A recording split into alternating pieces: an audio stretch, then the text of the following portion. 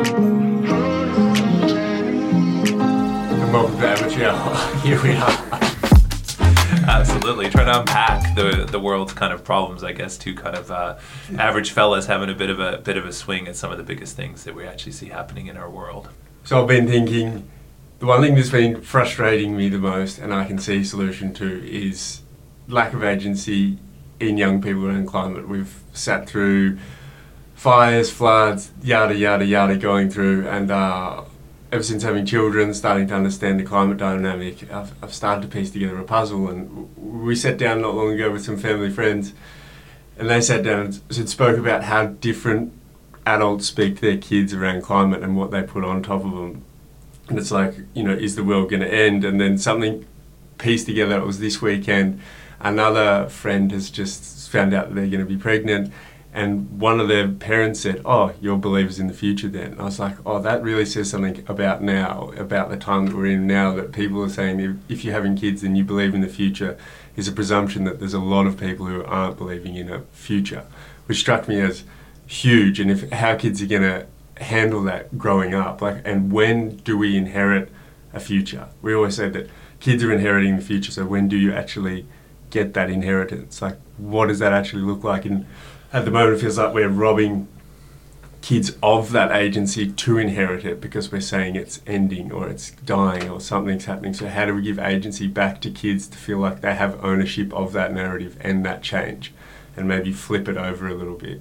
So what does that look like, and how can we sort of fix that? And through sort of that musing and testing out, I feel like there's positive ways or clever ways to talk about climate to young kids at different levels, and how to do that and how to bring that in, how to start working around that space so kids feel like they can actually start having a stake in the pie versus just watching it crumble beneath them. Interesting. Yeah, I mean, I think giving kids back agency around their future, I would start to strongly argue. I think that's already started to happen, because I think we're actually acknowledging that there's a problem. So if you break apart what you're saying there, I think there's a few bits in it. One is that what are they inheriting is certainly a worse scenario than the one perhaps we inherited. I think it's fair to say. The check's been in the mail for 50 plus years, and it's going to come due in the generation that's about to kind of, I guess, start to have agency in the world. And when do they start to actually take control of that? I think one of the biggest problems in our world, and one of the biggest opportunities, is that's actually getting later and later. I mean, if you look to the U.S., both presidential candidates are pushing 80. Joe Biden looks like he needs a bloody a scooter to get around, and Donald Trump looks like he needs a few more shots of Olympiates or whatever it is, the weight loss drug, to kind of keep him ticking over as well. But that never used to happen, right? So it used to be that power dynamics allowed people to start to take over in at least their 50s and 60s in terms of that generation coming through. But we're not seeing that. We're actually seeing this delay, and kind of, I guess, baby boomers in that generation still actually holding on to power. And then we have kind of generations ahead, or I guess the parents of these kids. It does feel like perhaps we're caught a bit in the middle about not necessarily being able to take a bit more power, and therefore actually create more agencies so that our kids actually have more agency. But I think our kids have an opportunity in that at least they're starting from a basis that there is a problem, whereas I think a lot of what has been thought through historically is often about, is this real, is this not real, are we doing it, aren't we doing it? Yeah, so this is us two sitting first time around the sun for 2024, and we had a little off-air chat around different ways we want to spice things up, and that was one of an amateur minute. Hold us to account if that was a minute or not. Oh, nowhere near a minute.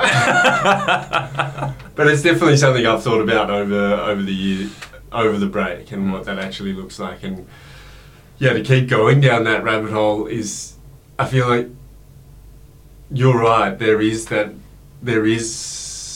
the understanding that the check's being mailed, but there's still this like talking down. They're not part of the table. No, there's no actual, and a lot of the narratives that are out there at the moment is that it is ending, or that it is impending doom, and then the stats are there for young kids around their anxiety levels around the end of the world. And that's where I'm saying robbing agency, because it's like they don't feel like they have the power to change anything. So it's sort of beating the living crap out of them before they even have a chance to squirm. Yeah. That's what the numbers are sort of showing, and it's like, how do we actually combat that and get people in and around it and feeling like they can do something, and then giving that voice where they can see voice goes to change and action can actually get a result.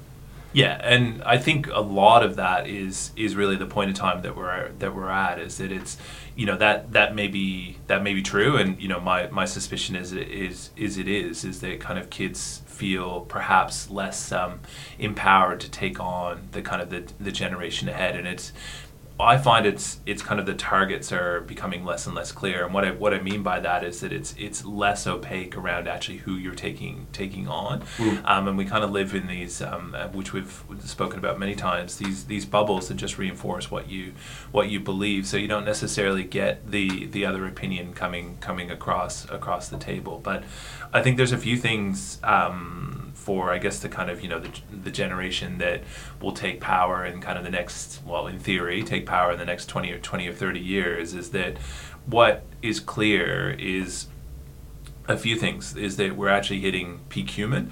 So our population and our reproduction rates all across the globe are declining. So as economic standards have lifted, therefore there are actually less kids being born. So I think that's one thing to kind of understand. But then also the kind of the mitigation and the kind of the, I guess, the economic opportunity that is going to be present for this generation. I mean, it sounds very perverse, but actually coming in to fix the problem that they're inheriting, there's going to be significant incentive to do that. So the kind of the jobs of the future as well, around kind of actually restoration, kind of environmental integrity, kind of climate mitigation, all of these types of things are going to be jobs that in theory our kids will be walking into, that are actually being created as we sit here recording this.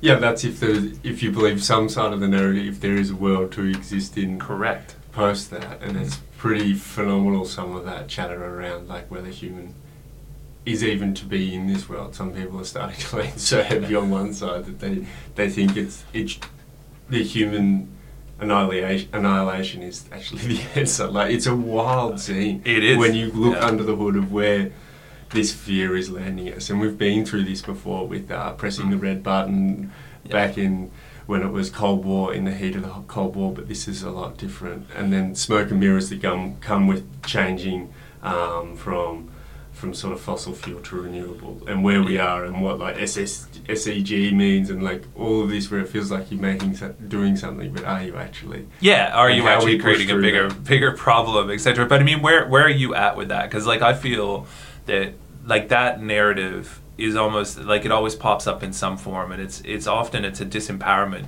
narrative, right? It's like, why bother recycling when the world's going to shit? So just throw your McDonald's wrappers out the window. It doesn't matter. Whereas actually it does matter, you know, in terms of the choices that you actually make, and over time these things do actually add up. But do you think that's a real thing, like that we're going to see, you know, like the risk is the end of humanity as we know it? I mean, that's a pretty big call. It's a huge call, and you know me well, that I'm naturally optimistic, so I don't think that's going to happen. And I feel like we've always been scared of the clouds falling on our heads, like from the dawn of time, and I think that'll continue throughout. But that's why I think this challenge is quite unique around how to give kids agency, because I think it's that voice, because we always say inheriting the future, and that was that friction point. I'm like, well, when do you actually inherit it? And when does it become, like, that's an easy phrase to say. Yeah. And then it's like, well, where does that actually ever happen in time? And what does that actually look like? It's true. And it does feel like it's coming with a massive inheritance tax, or, you know, your parents have left you with like a mortgage on the family home to pay off. And then on the other side, when you look at economics, there's never been like a bigger talking point in the developed world around inheritance, around people who will have and who have not, and that's like transfer of wealth and what that looks like. But this is more environmental problems and issues that are there, and what does that actually look like is going to be an interesting one when it comes there. But yeah, answering your question, I don't think the world's going to end, but I feel like how do we give people that sense that you can change, and how can you create a space where people feel empowered to try and do little things, versus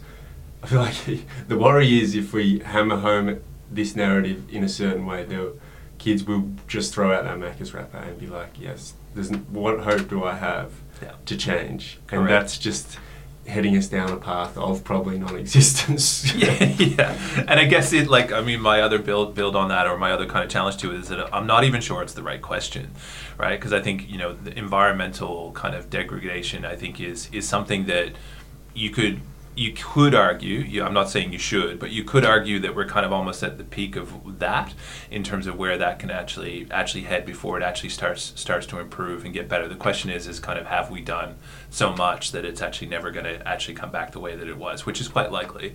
But the other part that I think is inherent in that narrative is something that you touched on just there, is that disproportionately climate is going to affect certain people way more than others. Yeah. So that already is. That's what's phenomenal. It's like inheriting a future, but people are already living the future, but some people aren't. Yeah, and that makes sense. Like we're referencing. Yeah, it's for sure. Like if you think about it, I think it's 30% of the world's population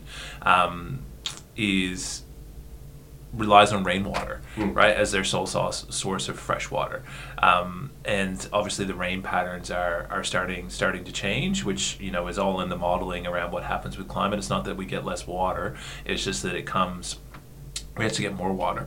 It's just that it actually comes in more kind of, I guess, peak events, which we've seen here in Australia across summer. Melbourne, 40 mil in an hour. In an hour. And across certain suburbs, and other suburbs felt got nothing. diddly squat. Yeah. I mean, I live 50 minutes outside of the city. Nothing. Yeah. Dry. Soundly. Yeah. While others had the foundations rattled, and that's like a euphemism for what's going on in the world. Yeah. So you bang on there with how people are feeling. But do you feel like we're heading to non-existence? I'm sensing from you that you feel like we've hit a peak and now it's starting to come back down. Yeah, I have a different worry. Like I have a different worry around what kind of that existence looks like. Yeah. I think the environmental piece is really a lot of the economic factors are already put in place to start to tip our energy usage in a different direction. Which I think if you really kind of think about where that starts to head over time, is that there is an efficiency piece, and markets always go towards efficiency. So I'm not saying markets fix everything. I'm not a capitalist in that sense. But what I am saying is that markets tend to find the most efficient way over time for something to be delivered. And is a petrochemical world as efficient as a kind of renewable energy world? No.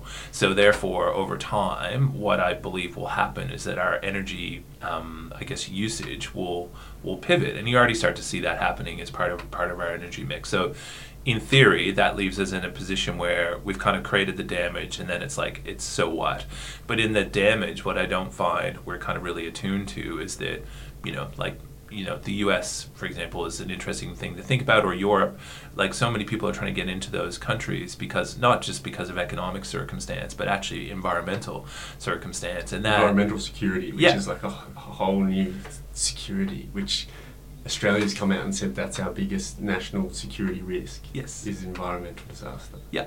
Yeah, and not just here, right? All the climate. And not just here, right? I mean, if you know about other people coming in. Yeah, like Pacific Islands or Indonesia, for example, facing an existential threat, then obviously, that's 300 million plus people on our doorstep who might not have a home. And these are the types of things I think that we are absolutely not prepared for, and that I do think is something that is a very unfortunate circumstance that we are leaving our children as a legacy, is those types of decisions that they will have to make in their lifetime around who's in and who's out on Noah's Ark, so to speak.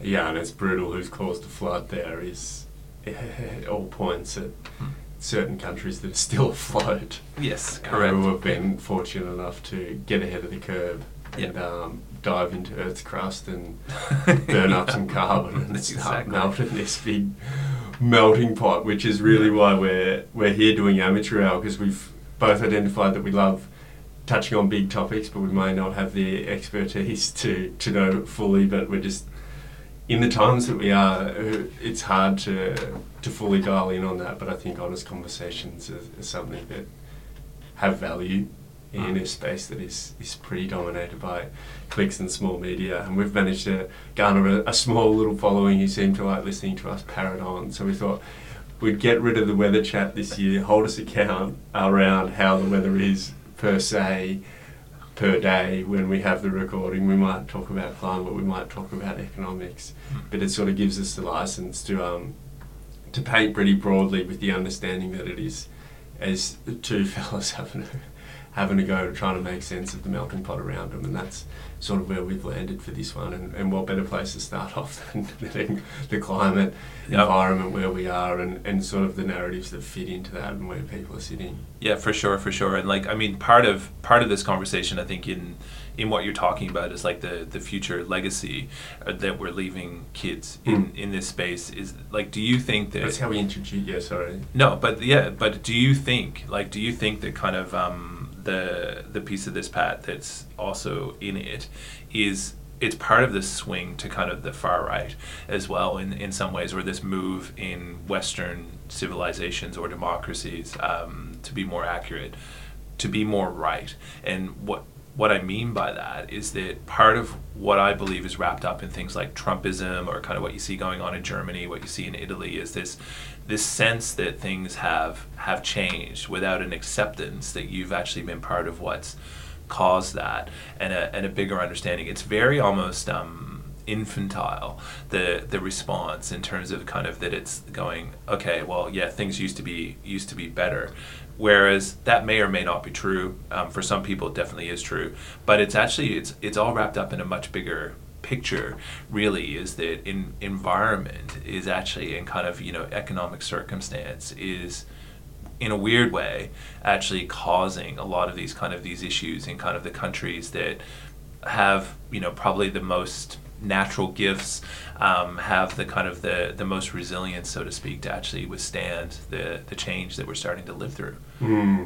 You sort of seem like you're talking on that psychology piece where it's an echo through generations. Back in my day, people are holding on to a lot stronger here because maybe the tides of change are a lot faster, and people haven't actually feel like they haven't signed up to it, or they're scared. But I think we also, and we always come around this, is the way that messages are disseminated, received, cross-received, is a circus, and that's part of the headline for you, the melting pot. It's like, where's the information coming from? How is it coming?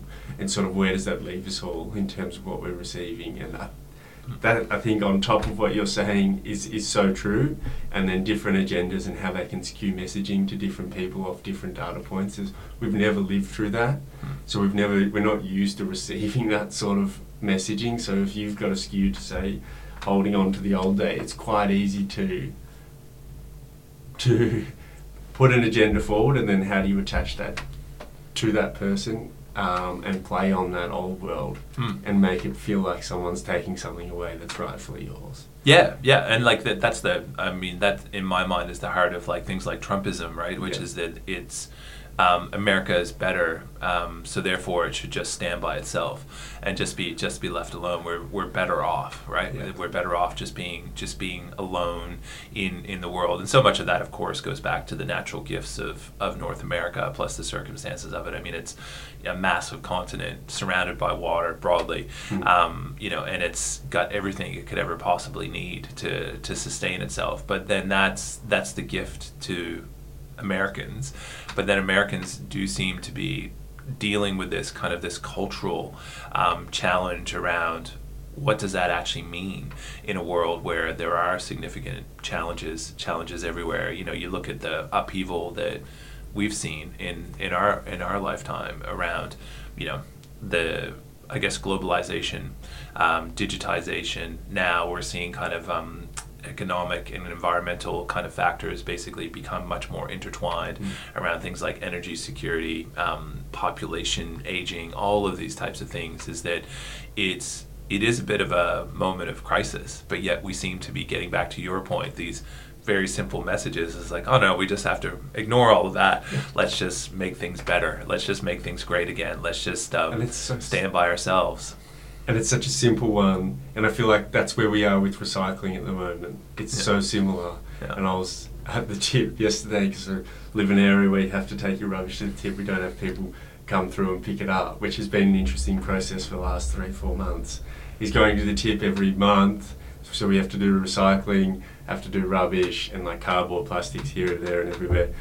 And then getting to chat, and then also Victoria's put in the new 10 cents per dollar 10 cents per bottle or canister, and chatting to the people there who you know go through all our private rubbish, which is fascinating. I always find that insight getting from the Garbos how people deal with their stuff, and their perspective was, this is a long thread, but it's a thread, and it's around saying everyone feels good that they're recycling or doing this, or Victorian government is now giving you X amount of dollars, but they're like, we have no idea. They were like, I don't know where that's going. No. They just think it's going, like we used to have a scheme where it was just stockpiling in Melbourne, and then we actually shipped it off to China for a while and it got burnt, but we set up policy where it was okay. So what it did was made people feel like they were doing the right thing, whereas nothing would really change. There was no incentive at a policy level in economics to make it actually advantageous to recycle.